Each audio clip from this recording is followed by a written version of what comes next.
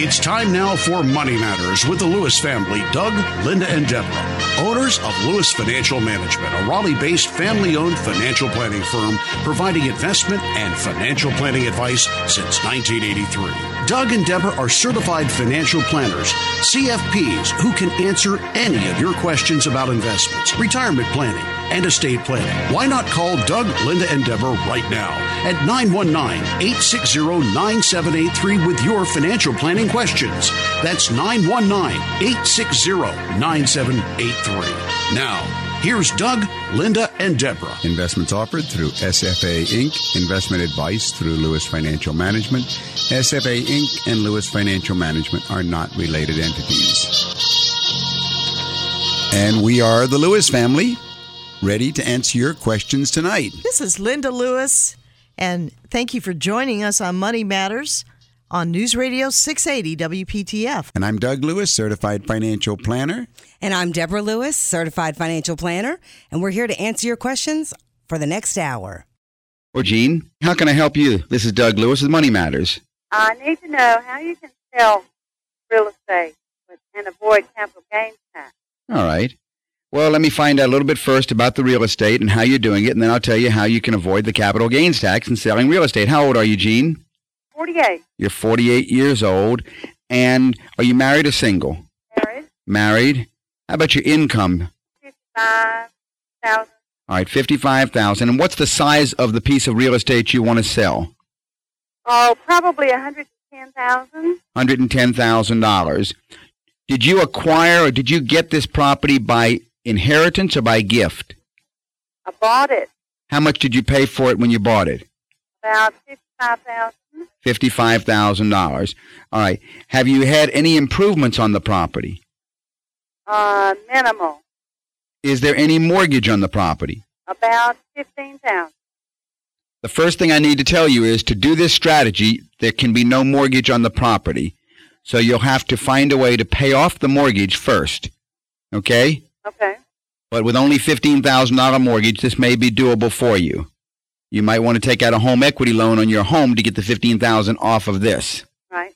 It has been depreciated. It has been depreciated. For about 12 or 13 years. Do you happen to know how much depreciation each year is being claimed? No.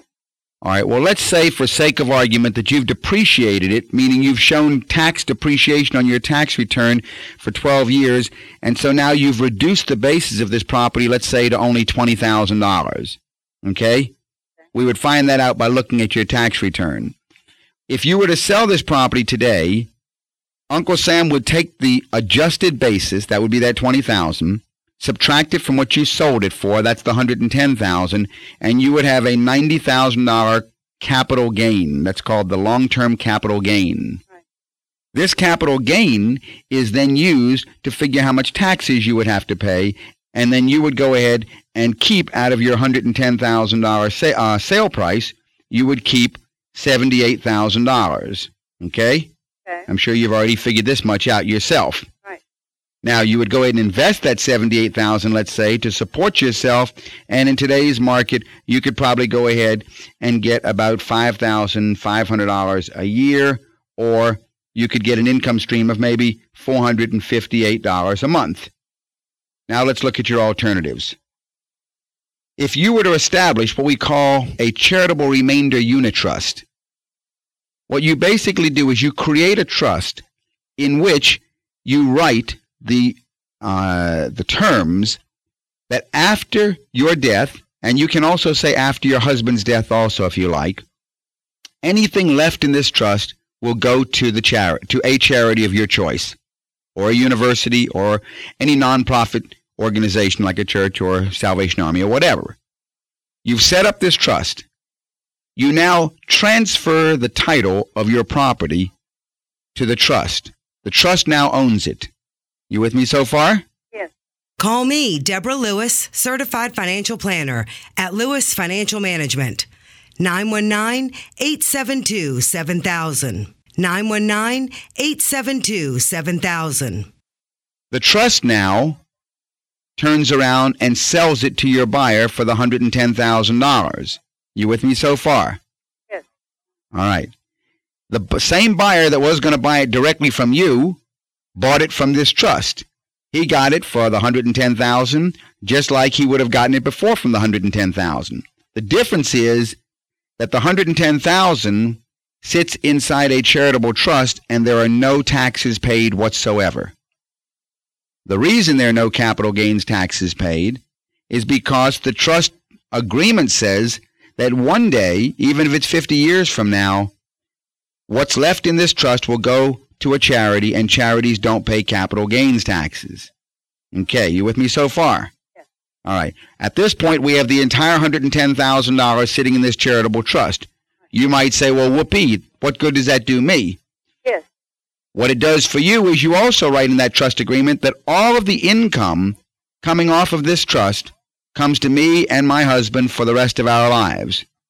Well, now we have the income coming off of $110,000 instead of the income coming off of $71,000, which means that your monthly check, for example, using the same assumptions, instead of $458 a month, would now be $650 a month, about a third more.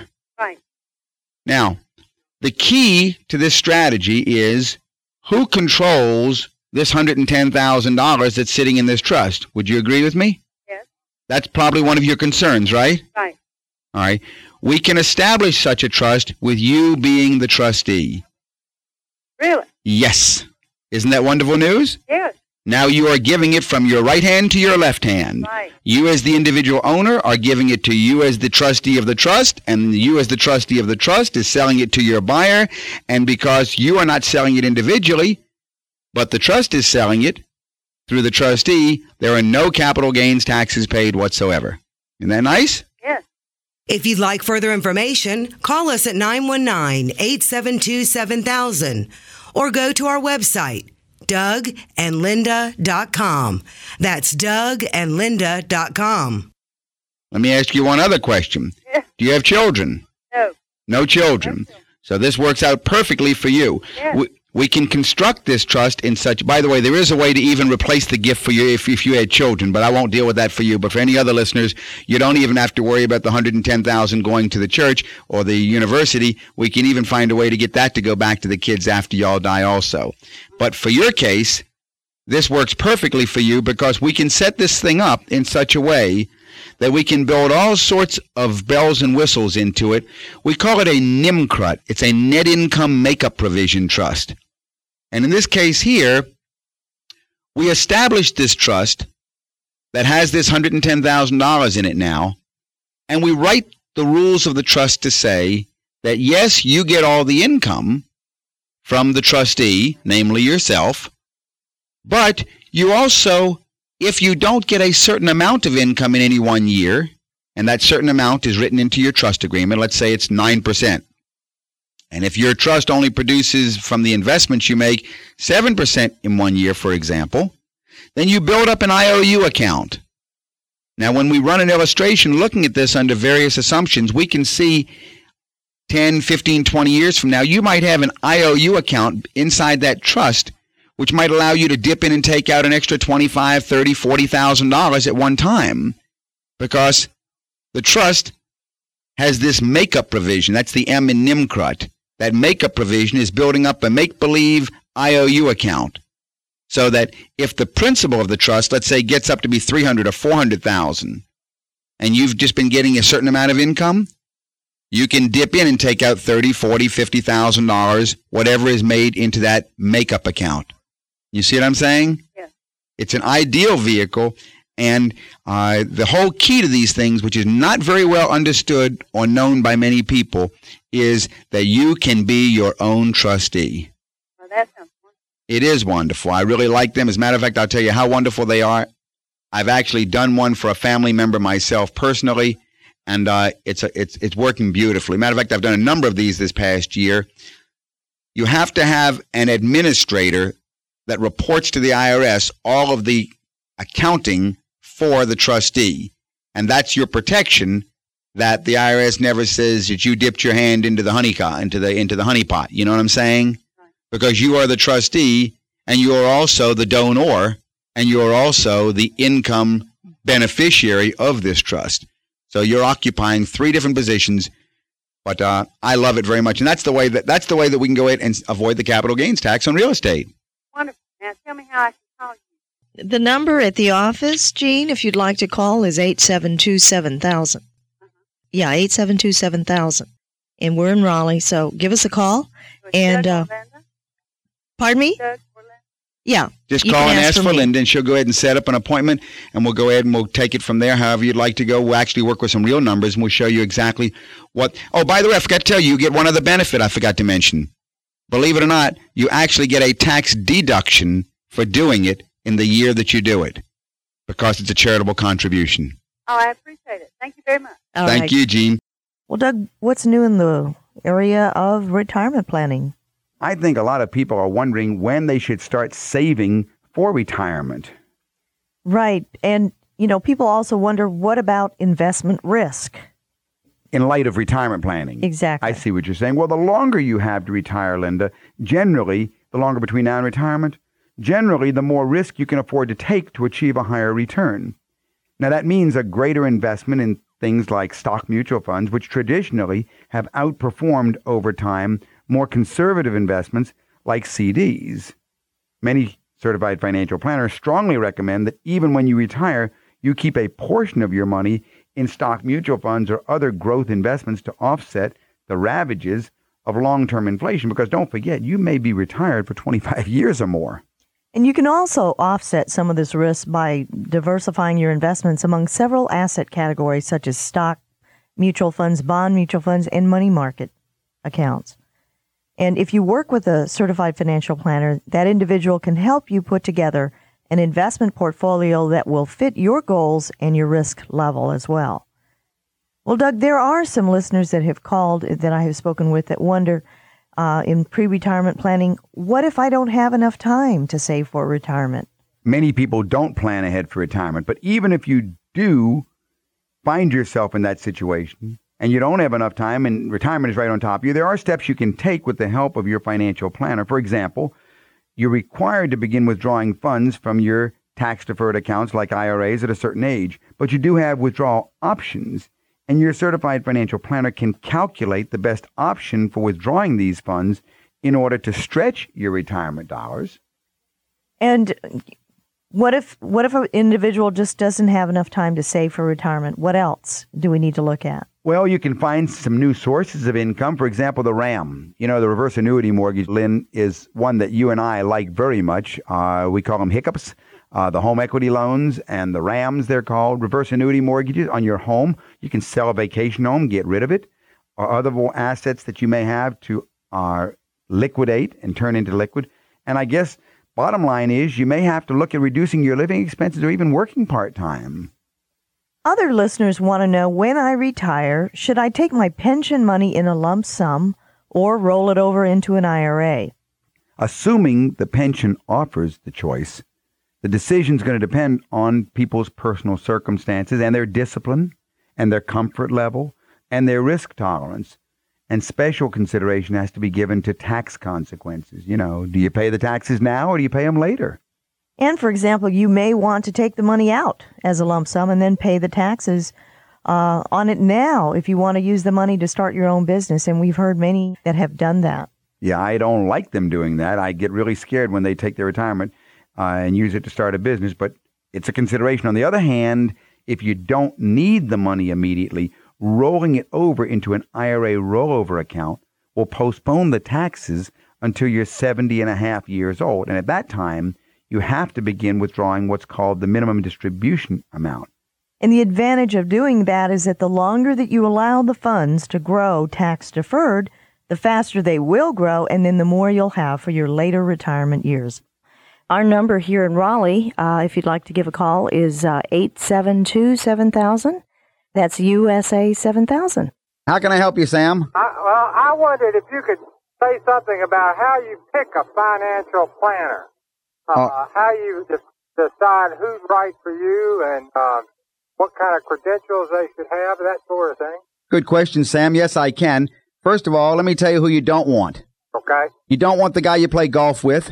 You don't want your best friend. You don't want your friendly stockbroker. You don't want your friendly insurance agent. You don't want your friendly banker. You don't want somebody who does it for free. You see what I'm saying? Yes. Anybody who says we do financial plans for free, you get what you pay for. You know what I'm saying? The price is right for the quality you're going to get. I understand. Okay? You want someone who charges a fee. You want a fee-based financial planner. Why fee-based? Because they're not doing it for free. I see. That's what I just said. If they tell you they're doing it for free, then you haven't got a financial planner. You got a salesperson who's trying to hustle you something, trying to sell you a product and going to get you to buy an insurance policy or a stock or a bond or a mutual fund and get a commission. I see. All right? You want somebody who charges a fee. Number two, you want to ask them for their ADV form. That's the advisor's form, the ADV form. This is crucial. If you ask for an ADV form and he or she does not give you one, then you better run. Okay. Because that means that he has not registered with the Securities and Exchange Commission as a registered investment advisor. Okay. That ADV form will be a full disclosure on his educational background, on his fee structure, and also if there are any violations or fines or actions against him. You want to go ahead, first of all, and make sure that you are comfortable that he is educated, knowledgeable. Uh-huh. Number two, you want to make sure, as best you can, that you have a feeling of ethics, that the person feels honest. That's very difficult to do. You want to ask for client references, and you also want to ask for professional references. Ask for a couple of attorneys or CPAs or other professionals that he has worked with. Ask for a couple of references of clients that you can call. Okay. That will give you a feeling of the ethics and the honesty. You can't get that but so much, but that's a gut feel. I think that you should go ahead and make sure you look at a sample financial plan. You want to find out, does the person do ongoing reviews for you? A lot of people call themselves planners and sell a financial plan to you, but it's a snapshot plan, computer generated, but there's no ongoing planning. So you want to find out what ongoing planning the person will do and see samples of it. You want to ask him or her, will he or she be handling your case on a regular basis, or will you be given to an associate or to an employee? This is Deborah Lewis, certified financial planner at Lewis Financial Management. Our number at the office is 919-872-7000. Call me at 919-872-7000. These are the kinds of things, and you want to be very open.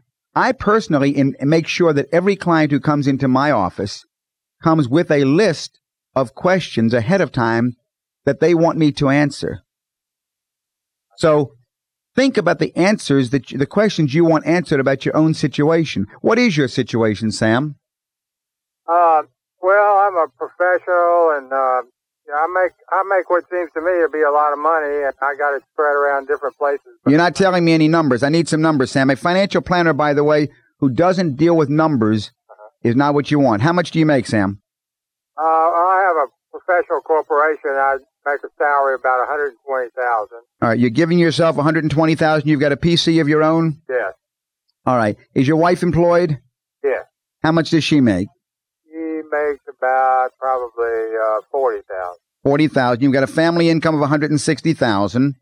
Well, we got more than that because some of it stays in the corporation. All right. What do you have in the way of assets right now? How is your investment portfolio structured right now? I have $200,000 in a retirement plan. What's the retirement plan in? In a bank mutual fund. How many mutual funds are you in, Sam? I'm in a balanced mutual fund, in one balanced mutual fund. 200,000 in one balanced mutual fund? Yes. Bad news. Really? Big mistake. What else do you have? Well, I own an apartment building that generates about $500 or $600 a month. How much is the apartment building worth? I don't know. It generates, like I said, $500 or $600 a month clear. The rent it actually brings in is about $800 a month, and I figure we pay about $200 a month expense. All right. What do you have in the way of liquid investments of your own? Let's see. I own my office. That's not a liquid investment. Liquid investment. I have about 30,000. No, I have about 37,000 in my corporation, and I have about $45,000 in my personal bank account. In savings? Yeah, savings and money market account. You need a lot of help, Sam. This is Deborah Lewis. Call 919-872-7000 to set an appointment with me regarding your financial situation. Call me at 919-872-7000. What else you got? And then I'll tell you all the things that I see that are wrong. Well, like I said, I own my office. I got a couple of IRAs that are worth probably about $20,000 total. I got a. What do you have the IRAs in? Some stocks and some's in the same mutual fund my others in. Some of it's in stocks, bonds, various things. I got I got an insurance policy. How much is in the IRAs? $20,000. About $20,000. Now, I got an insurance policy that's worth on paper 18, but the cash surrender value is about 9. Is there a value to the business, Sam? Not if I'm not in it. Oh, okay.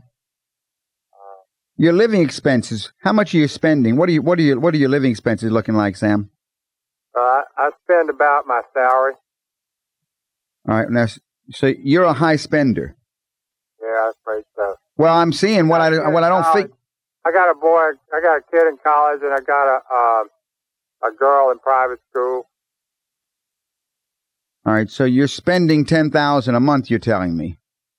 Yeah, probably. And you haven't accumulated anything in the way of a personal investment portfolio that I can see at all. Your retirement plan. What is that? A profit sharing plan? Yeah. Your retirement plan is profit sharing. You're 42 years old. You can't touch that until you're 59 and a half, because if you do, you'll be hit real bad on it.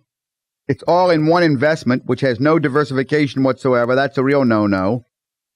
That's your qualified money. You also have some other qualified money in IRA, which is $20,000, and that's over-diversified. There you've got it spread into tiny little pieces. If you've got stocks and bonds and that same mutual fund, now you're over-diversified there, and you're under-diversified in your other one. As far as your personal portfolio, I don't see anything except $45,000 in a money market account, which is really bad news today. There are a lot of things that the small business owner usually is missing. And the first thing is he does not have an investment portfolio built outside and apart from the business to protect him if his income source from his business suddenly stops. Right. So you start with the living expense needs. You then go ahead and you design a pattern or a financial plan that will address tax planning, cash flow planning, retirement planning, estate planning, educational planning for college, insurance needs analysis planning, and so on. You think that make a difference? Absolutely. I'm telling you, you're in serious trouble. Really? Yeah. I feel pretty secure. Yeah, that's the big danger of the small business owner. He always feels real secure. But I can tell you, it doesn't look good to me. You need some professional help. And you need professional help from someone who's not trying to sell you something. You know what I mean? There is a way to do what you want to do, but you've got to reach out for that need. You wouldn't do brain surgery on yourself. You know what I'm saying? Yeah. And you shouldn't do your own will, and you shouldn't do your own financial planning. Okay. You know, it looks like you're really successful, but you got to get some direction for the future, right? Yeah. So write down those questions, and if you want to call us at the office, our number here in Raleigh is area code 919-872-7000, 919-872-7000, and I can send you a packet of information that will help you, get yourself organized. Okay. Well, thanks for calling, Sam. Thank you. All right. Bye-bye. Doug, what's new in the world of investment planning? Well, investment planning, Linda, I think it might be good if we come back to just the basics for a lot of our listeners in trying to figure out exactly what is a mutual fund. Because, Linda, a mutual fund is really an investment company. In other words, it's a company that invests in investments. It invests in stocks and bonds and things like that on behalf of other individuals with common goals, right? Well, I would agree. And to understand mutual funds, let's explore 6 features about mutual funds. Okay. First is simplicity. In today's complex financial marketplace, mutual funds offer investors a simpler, less expensive, and less time-consuming method of investing in stocks, bonds, and government securities than trading them individually. Investors invest in the fund, and the fund managers invest in the securities. So the first feature is simplicity. Right. Now, the second feature of mutual funds is diversification. By pooling different investors' dollars and spreading them over dozens of stocks or bonds, the mutual fund can diversify its holdings. A diversified portfolio reduces risk should some of those investments turn sour and increases the chance of picking up some potential winners. It's the old principle of not putting all your eggs in any one basket. So the second feature of a mutual fund is diversification. A third feature of mutual funds is choice. A mutual fund investor has more options than ever before. There are stock mutual funds, bond mutual funds, government bond mutual funds, tax-free mutual funds to satisfy all outlooks from the most conservative to the most aggressive. Of course, generally speaking, intelligently assumed risk increases the opportunity for greater return. Mutual fund investors select a fund with an investment objective that most closely matches their own. For example, one may want to maximize their current income or maximize long-term growth, or they may want some combination of growth and income. Right. In addition, there are specialized funds, Lynn, which are available these days. For instance, there are funds that invest only in certain geographic regions of the U.S. or of the world, or certain industries like healthcare funds or technology funds or energy funds or bank funds. There are even funds that have adopted certain social criteria for people who only want to invest in areas of the economy designed to help humanity.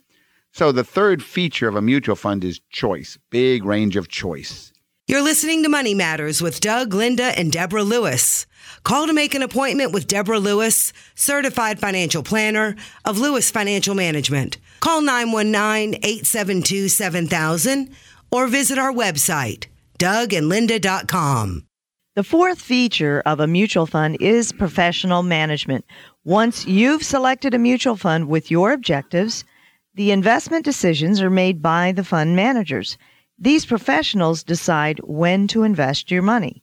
The money managers make these decisions based on extensive outgoing economic research into the financial performance of individual companies or individual bonds, taking into account general economic and market trends.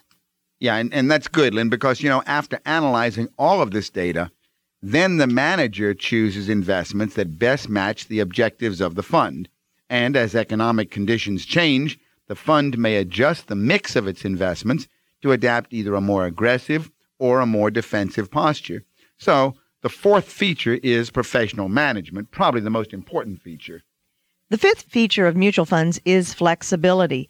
While some investors prefer to pick a single fund and stick with it for many years, others look for a family of funds, and a number of different mutual funds with different objectives all under the one roof usually fall under the category of a family of funds.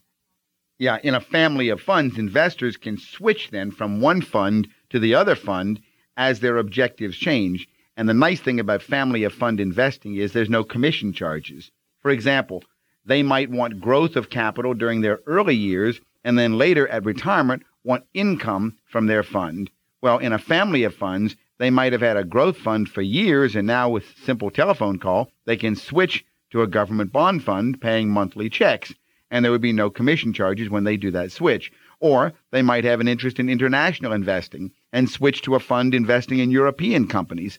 So the fifth feature is flexibility. The sixth feature of a mutual fund is liquidity. Mutual fund investors can cash in all or part of their shares at any time at the day's price. The fund is always ready to buy back the shares at the net asset value quoted in your daily paper.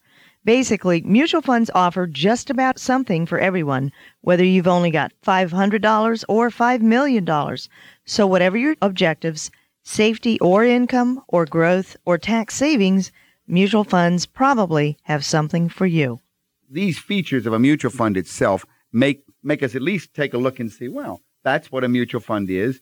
And for those who aren't real clear, I hope the comments have helped. Well, some people, you'd be surprised. I get people that call in, listeners that call in at the office, and maybe they're participating in some vehicle within their 401k, but they don't understand what it is or how it works. So it is good to come back to the basics. My office number is 872-7000. If I can help you anymore, give us a call during the week.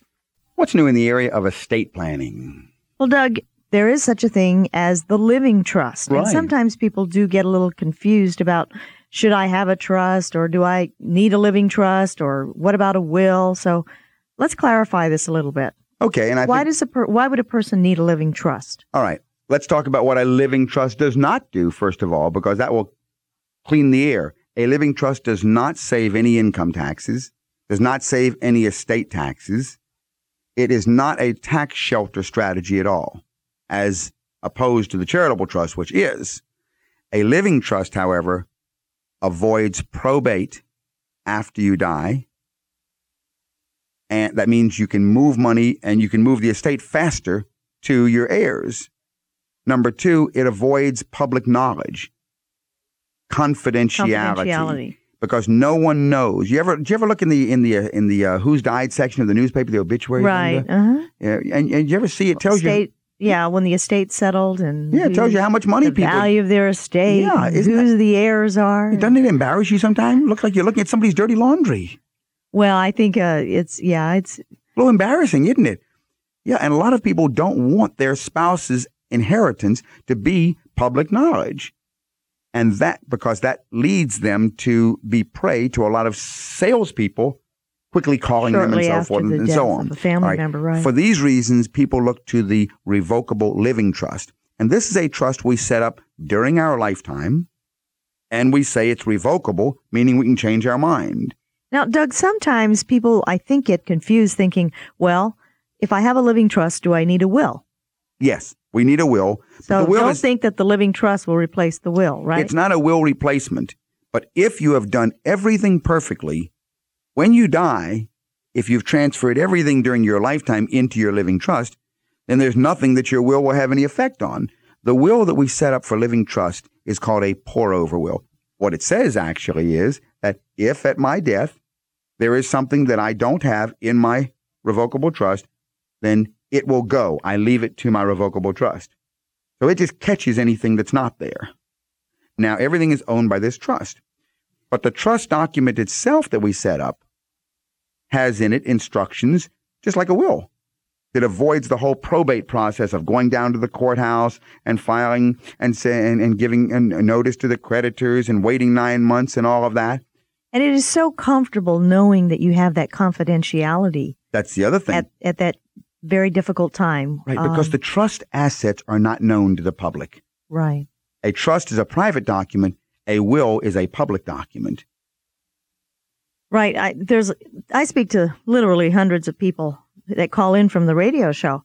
And sometimes I will pose the question, do you have a living will? If I know that someone's possibly, a senior getting up in age or maybe has some kind of a health problem, that it is important for you to understand what is a living will, how does it work, and to make sure you sign it, right? The healthcare power of attorney. Well, now let's not confuse the two.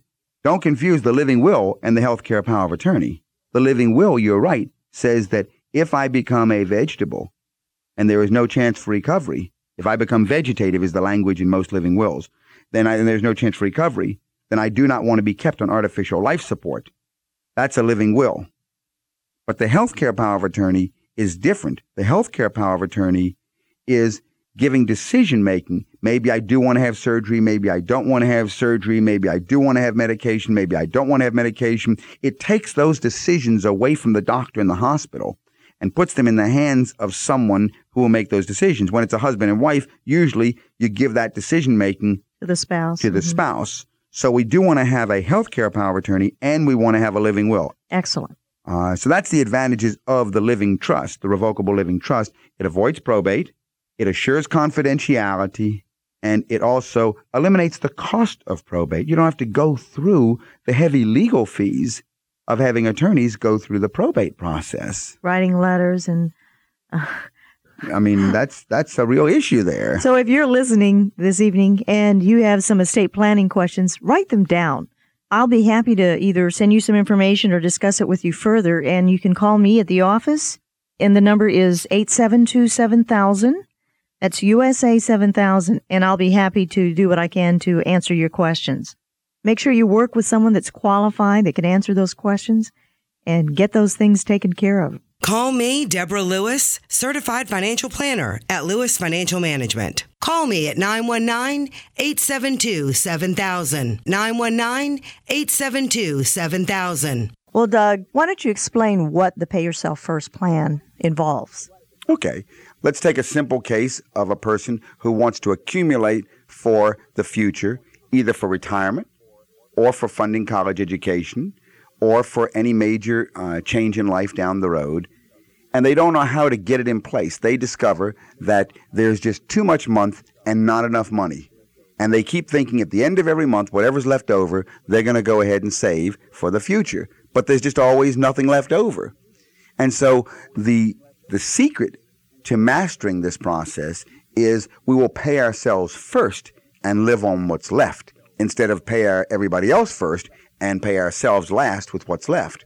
So you begin at the beginning of the month, setting aside a certain amount, and that is drafted and sent over into a mutual fund of your choice, and your expenses that you live off of go through the rest of the month. And of course, there's a lot of discretionary expenses that people have choices, but they make sure at the beginning of every month, that fixed amount is sent into a mutual fund. And I agree that now's the time. Get yourself on a plan and begin getting in a program where you can pay yourself first, right, Doug? Yeah, it definitely works. You know that, what's the name of that book that I like so much? The Wealthy Barber. Right. The Wealthy Barber. Now, that book there really has a phenomenal message to tell about this method of accumulating wealth on a pay-yourself-first methodology. That's a Canadian financial planner wrote that book. Tells about the little backwoods town in Canada where the guru, the financial expert in town, is the barber himself. And if you want to know the secret to accumulating vast amounts of wealth, you have to go get a haircut and sit in his barber chair. And in his barber chair, he tells all the secrets. But basically, the secrets revolve around this pay yourself first plan, how it works, and how you will accumulate as he, the wealthy barber, accumulated. Well, I agree, Doug.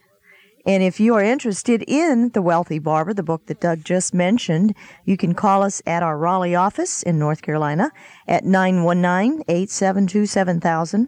That's 919-USA 7000, and we'll be happy to see that you can get a copy of The Wealthy Barber. All right, Doug, let's take another call. Don, this is Doug Lewis, Certified Financial Planner. How can I help you? How you doing, Doug? Yeah. Enjoy y'all's show. Well, thank you very much. I've got a question for you. My wife and I are thinking about purchasing our first home. Uh-huh. And I wanted to find out about whether we should go with a 15-year mortgage or a 30-year mortgage. We figure we'll be in the house 5 or 6 years, or let's maybe... get a few facts, and maybe we can walk through it together. Okay. Let's see. How old are you, Don? 29. 29. You both employed? Yes. All right. What's your income? $70,000. Husband, $70,000. Wife's income? Both of us together. Oh. What's the husband's income? 35. 35. And the wife's income also 35? Right. No children? No children. Okay. Expenses. Well, what are your living expenses now without the house? I guess $700 for apartment, and then we have a school loan about $350, and then car loans about $500. I like these people, Linda. They don't spend any money on food. They must be very thin people. Very thin. Very skinny. Okay. So no grocery bills, huh? Plus grocery bills. Okay. No eating out. And videos. No. All right. So no, what I'm talking about is all of your expenses. What do you spend in a year's time? Vacations, clothing, gifts, food, everything. I would say I think our monthly expenses are probably about $2,000. Okay, so basically you can live on on one of your incomes and save the other. Yeah, that's what we're trying to do. Okay, that's good. All right, now, what have you accumulated so far with all these extra savings? Well, we've been trying to pay off my school loan, and this past year we paid off about $15,000 on that. All right, so you got 50. How much do you have left on school loans? $20,000. All right, so you have $20,000 remaining on the school loans. And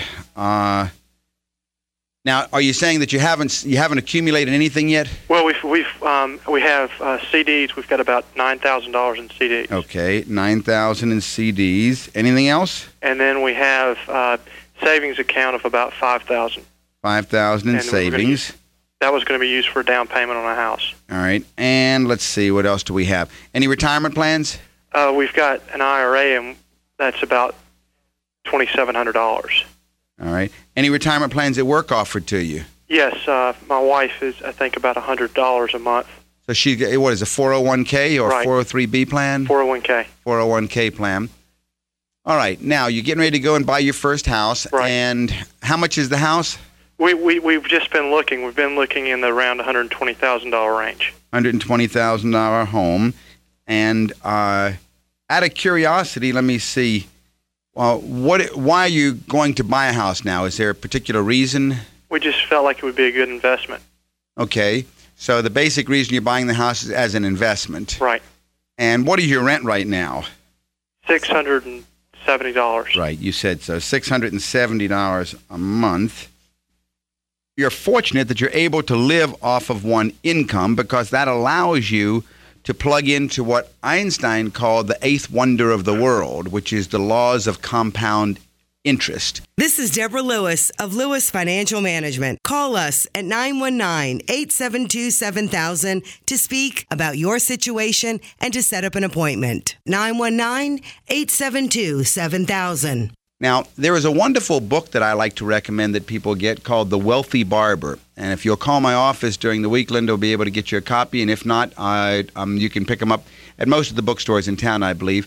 They're in paperback now. But The Wealthy Barber talks about the ability to go ahead and accumulate over a long term large amounts of wealth.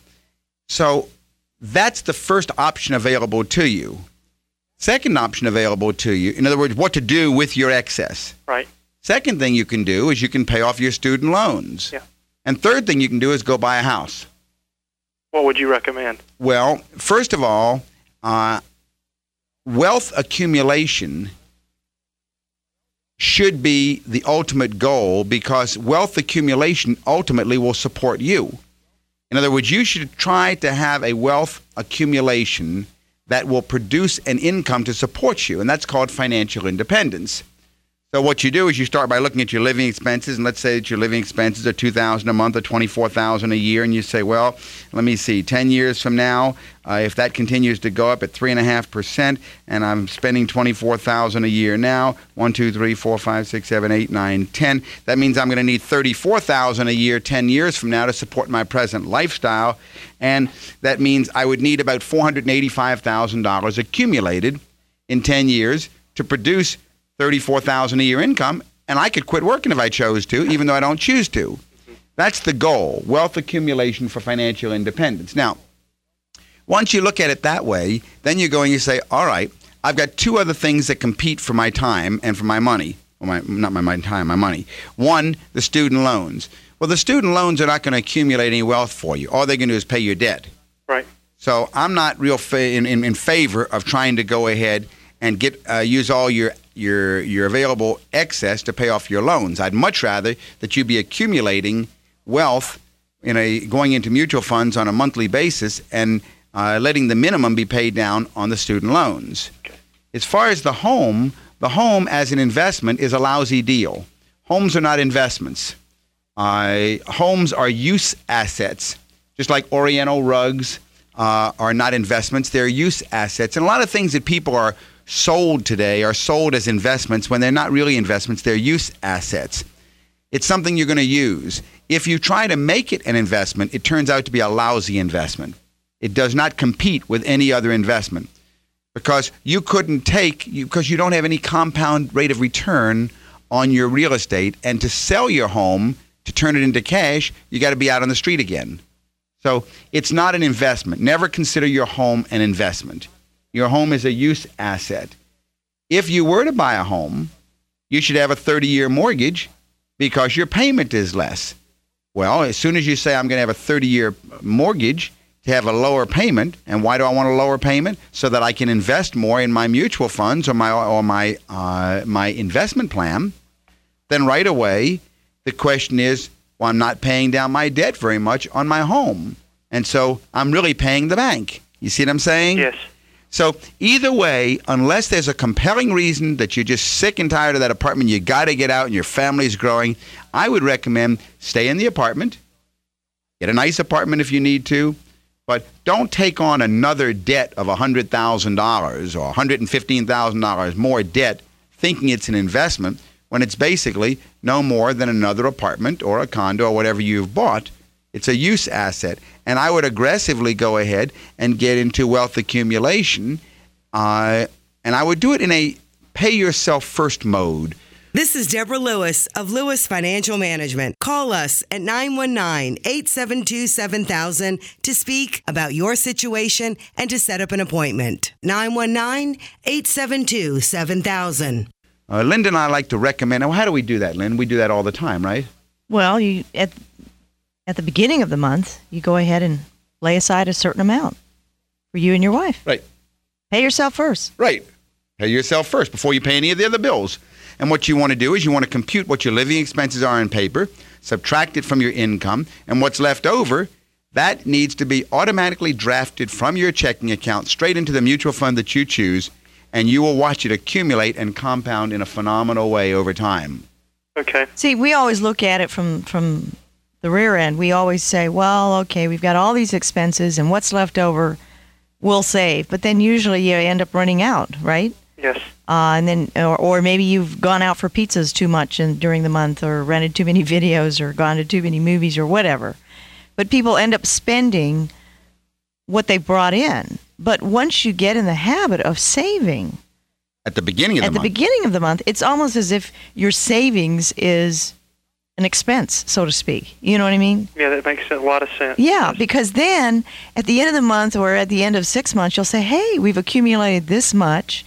And it's grown this much because, whatever the market's done. But then you'll feel better. You watch it over a year's time, and you will be absolutely amazed what happens. And by the way, as far as your $9,000 in CDs and your $5,000 in savings, CDs are savings. So don't confuse the two of them. Both of them are lousy investments. They're savings. Yeah. And so he should have an emergency fund, yes. Yeah. Emergency what type fund of emergency cash. Fund? How much of an emergency fund? Well, you should have between 3 and 6 months of living expenses. But if you have no children and you can support yourself on one income, then I would definitely say stay with 3 months. Okay. So get your living expenses, multiply times 3, keep that in a savings account or a money market account, and the extra, use that to start your mutual fund investment plan. And then have the monthly pay yourself first amount go right into it, and you could probably put in, I bet you could get almost $2,000 a month going into it. That would be fantastic. Oh, it would be really nice. Yeah, you get a hold of that book, The Wealthy Barber, and it'll really make a convert out of you. Now, I didn't want Doug to burst your bubble or anything, because people need to have dreams, and surely, y'all are young, and you've got, I would think, stable jobs, and so you want to get a home, but your debt will always be there. Right now, determine what's most important to you, and you'll be able to get a home in the future, especially if you're down the road you have children, right? That's right. Yeah, that makes sense. That's when we should be looking for a home. Right. When there's a purpose behind it, instead of don't look at it as an investment, but look at it as there's a purpose behind us buying a home. Right. Okay. Right. So call the office, and I'll be happy to send you that book. That number here in Raleigh is 872-7000. That's USA 7000. Thank you. All right, take care. Bye-bye. Thanks for calling, Don. Okay, let's take Paul's call. Paul, Doug Lewis, Certified Financial Planner. How can I help you? Yes, I'm planning to make a withdrawal from my 401k. How are you going to do that? And, Are you leaving your employment? No. I'm still employed and plan to be hopefully a while longer. Okay. But I to make a withdrawal from my 401k, and wanted to know what was the best way for me to minimize my tax burden. Well, you can't make a withdrawal from a 401k. Well, you can if it's vested, and in this particular instance, it's vested, so I can make a withdrawal. Must not be a 401k plan then. Must be something other than a 401k. Well, it must be either profit sharing or a pension. Well, something like that, I assume. But once you get a past a certain amount of money that's vested, you are allowed to borrow. I mean, not borrow. Well, a 401k, you're always 100% vested because a 401k is your own money. In other words, it's a salary deduction where you've said, I don't want my salary, put it away from me. That's what a 401k. Okay. Well, this is the plan where they match up to like 6%. Right. Okay, that's 401k, right? Well, the salary contribution part that you've contributed, yes. that you're always 100% vested in that. That's a 401k plan. There may be a vesting portion, a matching portion by the employer. Right. Which the employer has the right to say, you don't own it if you quit or get fired and before a certain length of time. So the employer portion could have matching restrictions, vesting restrictions on it. Yeah, it does. In other words, I can't withdraw all of it, but I can withdraw up to a certain amount. How much is in there? Over 100K. So why are you taking any out? Purchase a home. How much are you going to take out? About 80. All right, you're going to take $80,000. So $80,000 is going to show up on your income tax return as income. Right. That's going to be in addition to how much is your salary? 50. All right. So now you got $130,000 of income. Is your wife working? No. Okay. So you're going to be taxed at the rate of $130,000 income. Are you aware of that? Well, you see what I'm saying? I didn't think it was that much. Oh, yeah. That is a real no-no. I don't think you should ever do that. Okay. I guess what I was wondering is there not, how much are you putting down on this house? I was planning to put down as much as I could get out of there. Minimize. Well, let's back up. How much is the house that you're buying? $225,000. And what? $225,000 house on a $50,000 income? Pardon? You've only got a $50,000 income, and you're buying a $225,000 house. Yeah, but I'm also selling my house. Yeah, but you're asking for trouble. That's too much house for somebody at your income level. Well. This is Deborah Lewis. Our number at the office is 919-872-7000. 919-872-7000. Anyway, all I wanted to find out from you folks was just, what kind of penalties I would get if I withdraw it. I hope I gave you the answers. I'm sorry to have to give you the bad news. My advice is don't buy a $225,000 house. Don't take money out of your 401k. That's one of the worst things you can do. And give half of it to the government. So you want to look at your cash flow. So you're selling your current house, and what's the value of the current house? Probably $120. And unless your wife's going to be working, that's a lot of Well, I got commitment. a lot of equity in my house. Yeah. It doesn't matter. You're going from a $120,000 house to a $225,000. I understand. Boy. Where you're coming from. And then how are you going to pay the mortgage? That's why I'm planning to get as much as I can and put it down on it. So that's my plan. Yeah. Well, I hate to, you get, I'm not charging you for this advice, but I hope, I hope you hear me real well. This is not a good thing to be doing. I think, yeah. And the thing is, Paul, that I wish you well with your new purchase on the home, but you want to look at your cash flow because then once you buy the house, then you got to fill it up. And, I'll tell you one thing. We've had a couple of clients this year who have come to us in a similar situation on the rear end. We have one who came to us, and we've had to give them, and their life changed suddenly. And now we have to give them the bad news. They've got nothing they can do except try and sell the house to get out because just all of a sudden some things changed. And that's a tough call to have to try and sell your house and get out from under it. I understand. It's one of the biggest mistakes people make is getting more house than their income. Yeah, you want to maybe work with a financial advisor that can help you look at the big picture. Sure. That number, if you want to call, is 872-7000. That's USA 7000 here in Raleigh. Okay, Thanks for calling. Well, that's all the Money Matters we have time for today. So we want to thank all our listeners for joining us. And for any other questions you may have, call my office during the week, and we'll set up an appointment to meet with you personally. That number is 919-872-7000. That's 919-USA 7000. And we'll be back next week on this same station at the same time.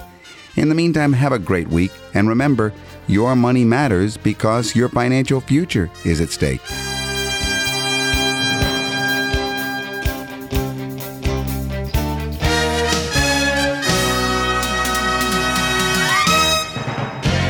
You've been listening to Money Matters with Doug and Linda Lewis. Money Matters provides you with a personal financial hotline on any subject where money really matters. For more information, you can call Doug and Linda in Raleigh at 872-7000. That's USA 7000.